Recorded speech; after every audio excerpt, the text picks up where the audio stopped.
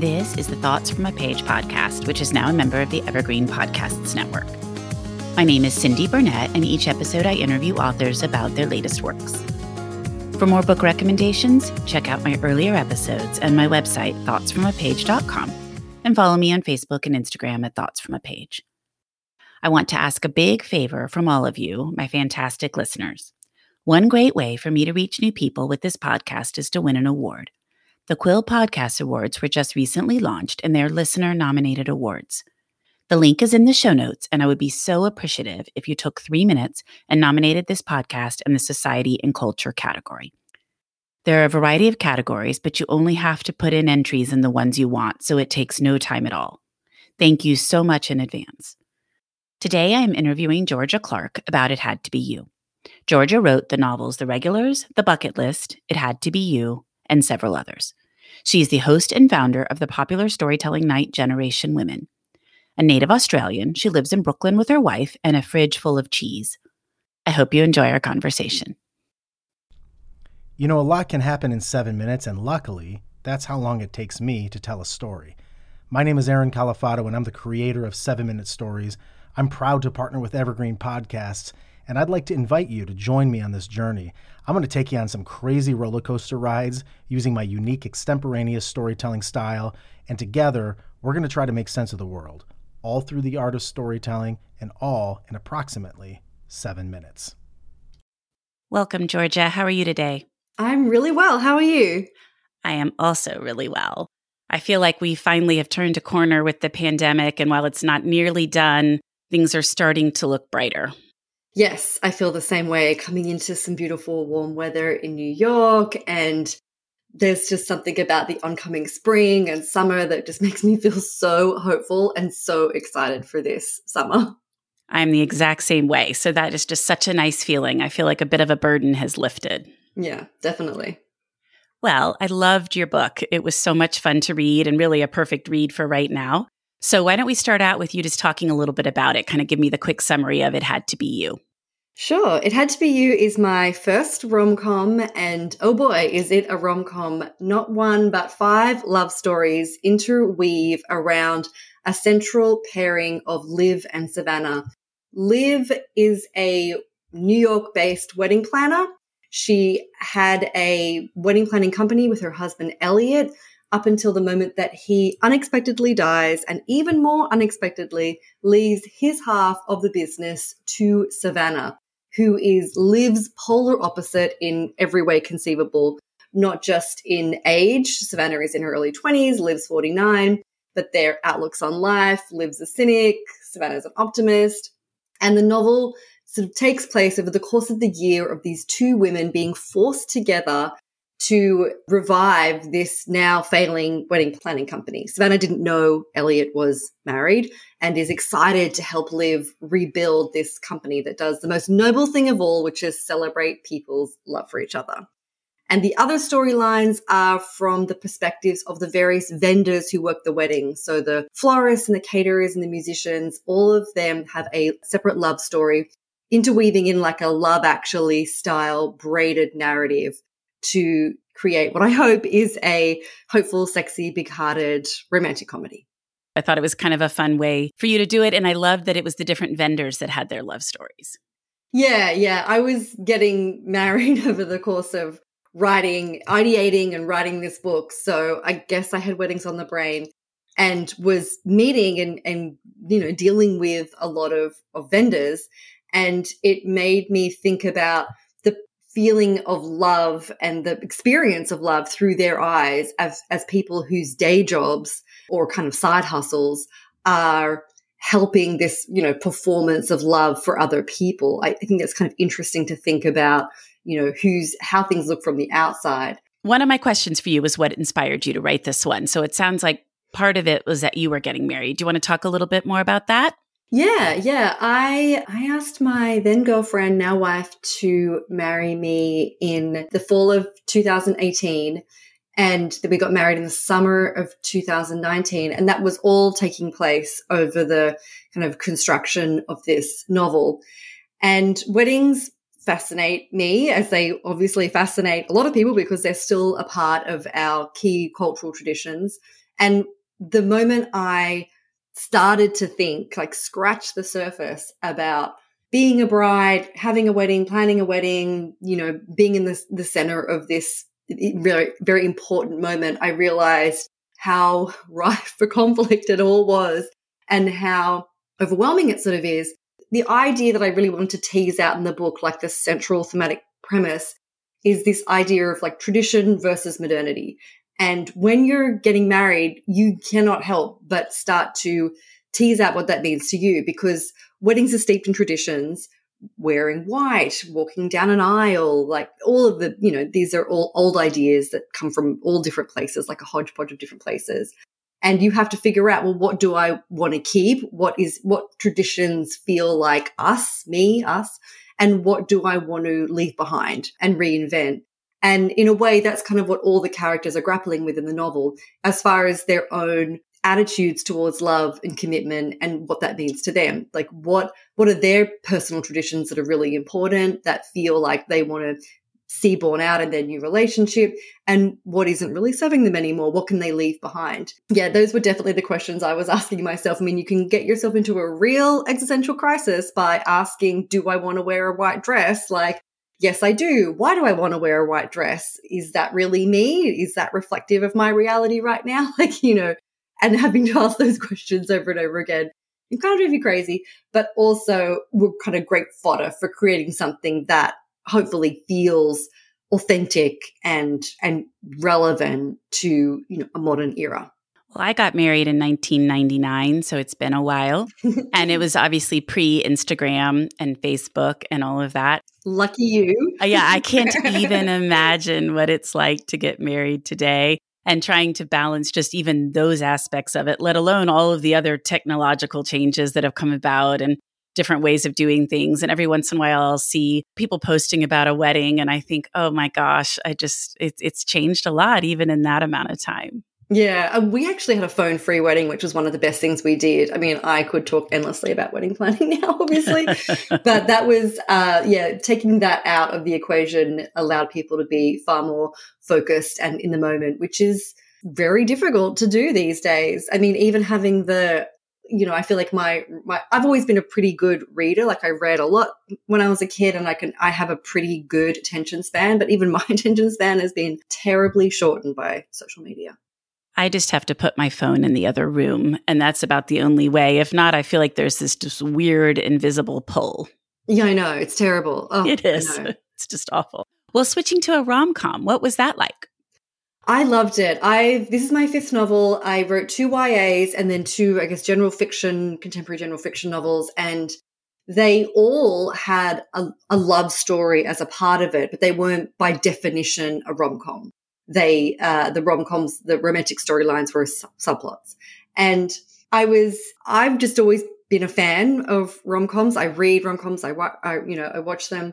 And I just felt like it would be a really fun challenge. The genre is very sophisticated, and I think it's full of creators who are, have diverse voices.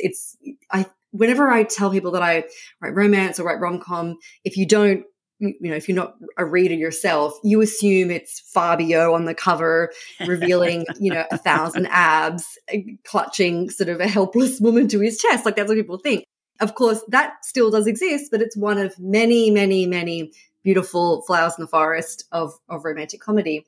And I'm a queer woman. I'm a sensitive, big-hearted romantic. I love love.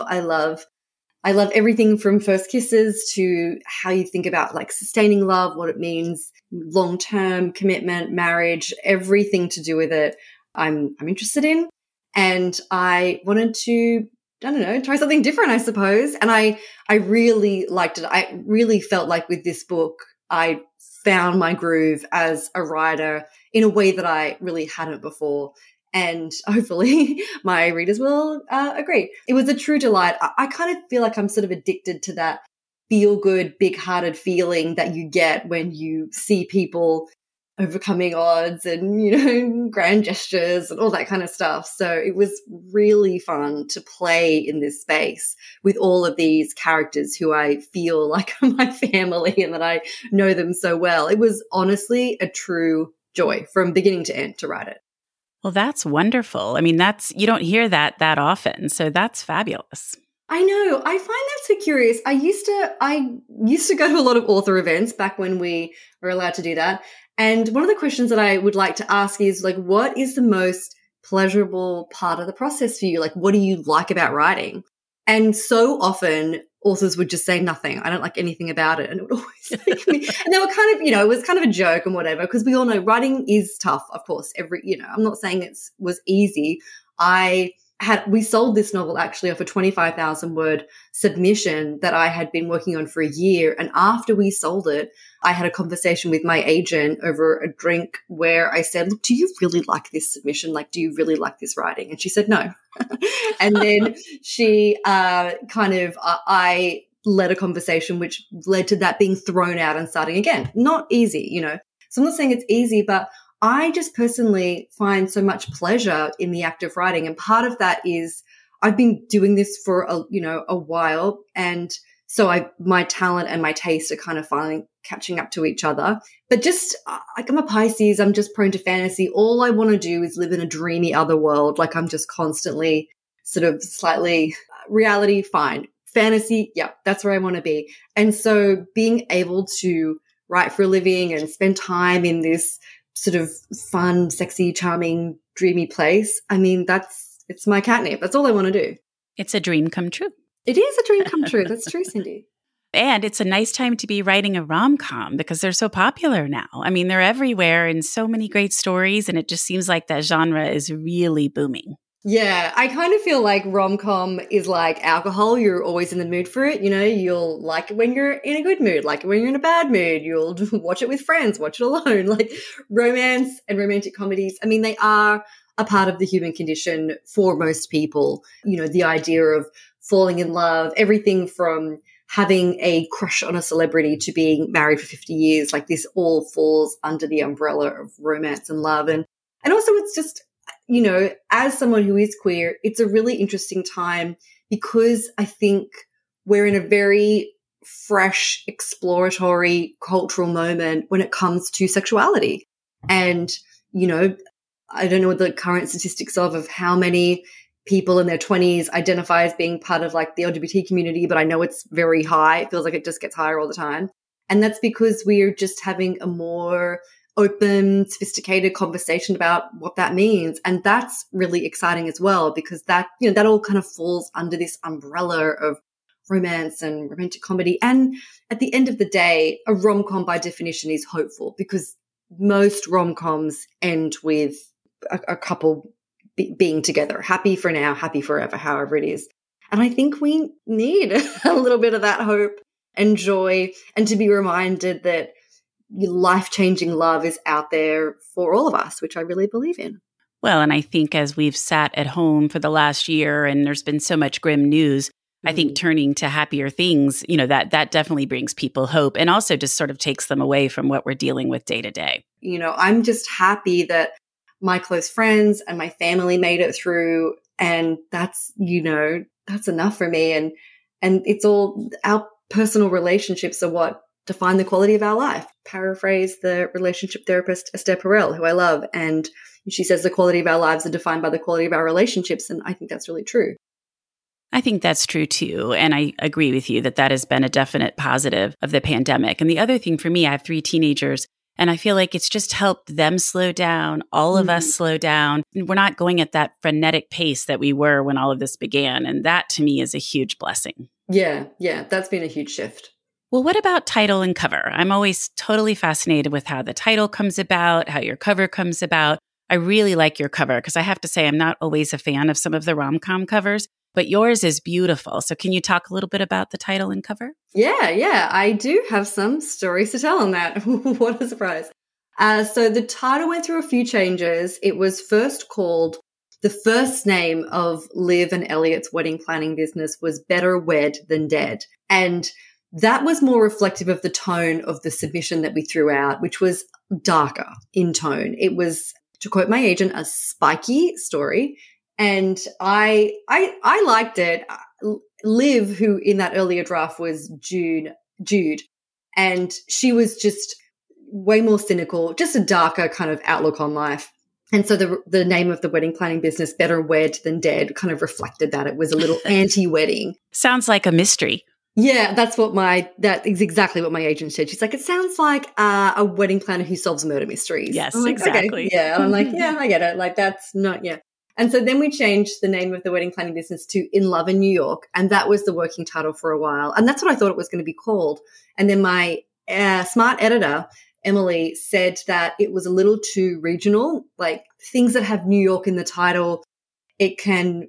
Some people like that. Some people, it feels like it's, oh, this isn't for me because I don't live in New York, And of course we want to write a book that everyone buys. So, and it was a little tricky. She said, In Love in New York, it doesn't really flow off the tongue. And so we came in, my agent and my editor and I and some assistants were in a meeting to come up with the name of the title, which really terrified me actually, because I think obviously names are so important. And I had been thinking over the course of the whole construction of the book, I really wanted like a unique title, like Sleepless in Seattle, When Harry Met Sally, like something iconic. And I couldn't do it, you guys. Like I just couldn't think of it.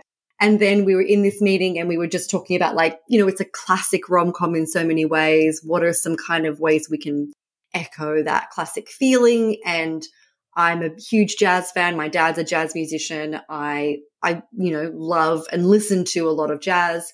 And so we started to kind of talk through classic jazz love songs, and we narrowed it down to It Had to Be You and At Last. And then I put them both up on my Instagram and to take a quick straw poll, which I do from time to time. It's always good just to get like a basic show of hands. And overwhelmingly people liked It Had to Be You. So that was the title. And then for the cover, I started by making up a collage of 6 of my recent favorite rom-coms whose covers I really liked, and I liked the stories that I felt were reflecting where the genre is at right now. And some of the covers were Red, White and Royal Blue, The Unhoneymooners, Evie Drake Starts Over, The Wedding Date, a few other, Talia Hibbert was in there. And they all have like a bold fonts, bright colors, hand-drawn illustrations. Like there is I wanted the book to feel like it was at the party, it was meant to be in the right place. It looked like the general look of these other, major bestsellers. It must work for them. It'll work for me, right? Hey, why not? There's some part of me that used to do a lot of reinventing of the wheel when I was younger. And then sort of like as I'm getting older, I'm like, maybe I need to do that. Maybe you can just kind of like go with what's already going on, like where the energy is or whatever. And then I gave a bit of a brief to the designer that I didn't want to have anything that wasn't inclusive on the front cover, like a thin white bride or male-female cake toppers. I didn't want to have any, I just wanted it to be more inclusive. And so the designer came back with 6, and then we sort of narrowed it down. Again, I was getting a lot of opinions and hot takes from friends and designers and early readers. I had a lot of early readers on this novel, like way, way more than I usually do. There was something about it. Maybe it was the size of it or the scope of it or how big I wanted it to be or something like that just led it to being something that had 20 early readers. Whereas now I'm working on my new novel, I have none. I'm just working with my team, which is sort of funny how those things go. And then, we sort of just narrowed it down. And actually I have a post on my Instagram which goes through all of the covers that we had and how we narrowed it down to the final one, if you're interested. Oh, I am. Okay, good. I'm going to look back at that because covers are one of my favorite things. I find them fascinating, and I don't think sometimes people pay enough attention. I think it can really make or break a book. So I'm always so curious to hear how they all come about. And that's completely fascinating to me on the title because I've not ever seen an author do that. And I missed when you were doing it. But recently, Erica Roebuck just did the same thing for her new one. She had 3 titles and she put out a poll and everybody could vote. And I don't know what the results were yet, but that's a fun way to do it. Kind of draw the reader in and then definitely makes them want to read the book when it comes out. Yeah, theoretically. The funny thing about being a novelist is there's no job description beyond write a book. And so much of the behind the scenes process, you kind of figure out for yourself. And my kind of attitude to life is just do it until someone tells you not to kind of thing. Beg for forgiveness or whatever that saying is. So often I just find myself being like, well, this is kind of what I want, so I'm going to do this. Like even like making up the collage and sending it in. No one had said, oh, you can do that, if you like. I was like, I think I can do this. So I'm just going to do it and see what happens. Well, I've heard authors talk about making Pinterest boards and then sending the designers there. So I think it's the same idea. You just kind of did it by directly sending it to them. Yeah. Everyone kind of does it their own way. Well, and I could see where you would have more early readers for this one because you were switching genres. Your next book, is it going to be in the same genre? Yes, loosely speaking, yes. I really enjoyed rom-com. I think that is, for now, that's what I feel like the space I want to work in. And I also really enjoyed the ensemble nature of it. There's 10 couples in It Had to Be You, and in my new book, there's 9 characters. And it's another ensemble comedy drama set in a beautiful, wild place. And there is a queer rom-com at the giant beating heart of it. I've never written a central, like, girl-on-girl love story. They're kind of sprinkled throughout my work, but I've never had it as the central story, which is terrible. And so I was really determined before I started writing this book. I'm like, okay, I don't know why I haven't done it before. It didn't really make sense for my main characters in the past, but this one, it's definitely going to be a adorable, charming, sexy, funny, 2 young women falling in love with each other against all the odds kind of thing. So that's what I'm working on now. I'm in the second draft for it. Before we wrap up, I always love to hear what authors have read and recommend. So what have you read lately that you really liked? Yeah, I just finished Leave the World Behind by Rumaan Alam, which it came out a while ago, like in the last year. So it's not like a brand new release, but it is so good, especially on the line level. It's so tightly, precisely written, and it is a dark comedy, maybe stretching the definition of comedy, story, contemporary story. And I really loved that. I also, over lockdown, read or reread all of Karen Russell's work. She's one of my favorite authors. Her debut novel was Swamplandia. She's a young, preternaturally talented writer. But Vampires in the Lemon Grove is my recommendation of, it's my favorite book of hers and a collection of short stories that will change your life forever. I feel like I will never be the same after reading her work. And the rom-coms that I'm looking forward to coming out this season, of course, there are always so many good ones. One Last Stop by Casey McQuiston, The Heart Principle by Helen Huang, and Second First Impressions by fellow Aussie Sally Thorne are all going to be major releases this summer, and they're all going to be so good. I cannot wait to read them. Well, all of those sound good, and I don't think I'm familiar with any of them but the first one. Oh, right. Oh, Karen Russell is incredible. She wrote published her first collection of short stories at 25. Can you believe? No. St. Lucy's Home for Girls Raised by Wolves. I think that's it. Don't at me. And then her latest book was Sleep Donation, which I just finished. And she writes, it almost is underselling her to say quirky or eccentric. Like, I feel like those words kind of describe, like, I don't know, Zooey Deschanel or something, whereas it's incredibly literary, very just a wonderful, strange premises. There's a story in Vampires in the Lemon Grove called The Barn at the End of Our Term, which imagines that all former presidents of the United States get reincarnated as horses who live in a barn, in a farm, and they have all of their knowledge and they are the former presidents, but in the bodies of these horses.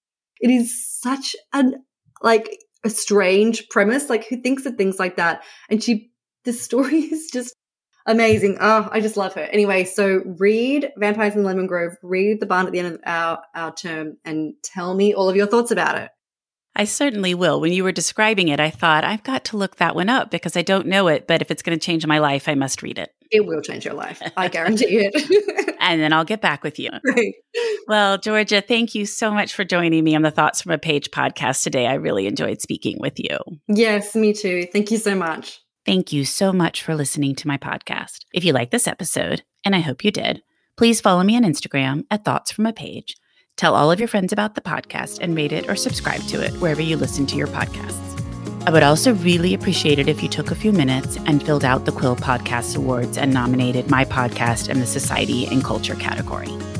George's book can be purchased at the Conversations from a Page bookshop storefront, and the link is in the show notes. I hope you'll tune in next time.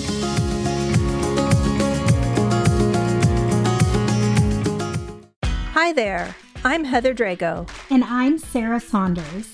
We host the podcast, That's a Hard No, about saying no and setting boundaries. So you can become that true and empowered you that this world needs. Saying no isn't just okay. It's the key to living an authentic, fulfilling life.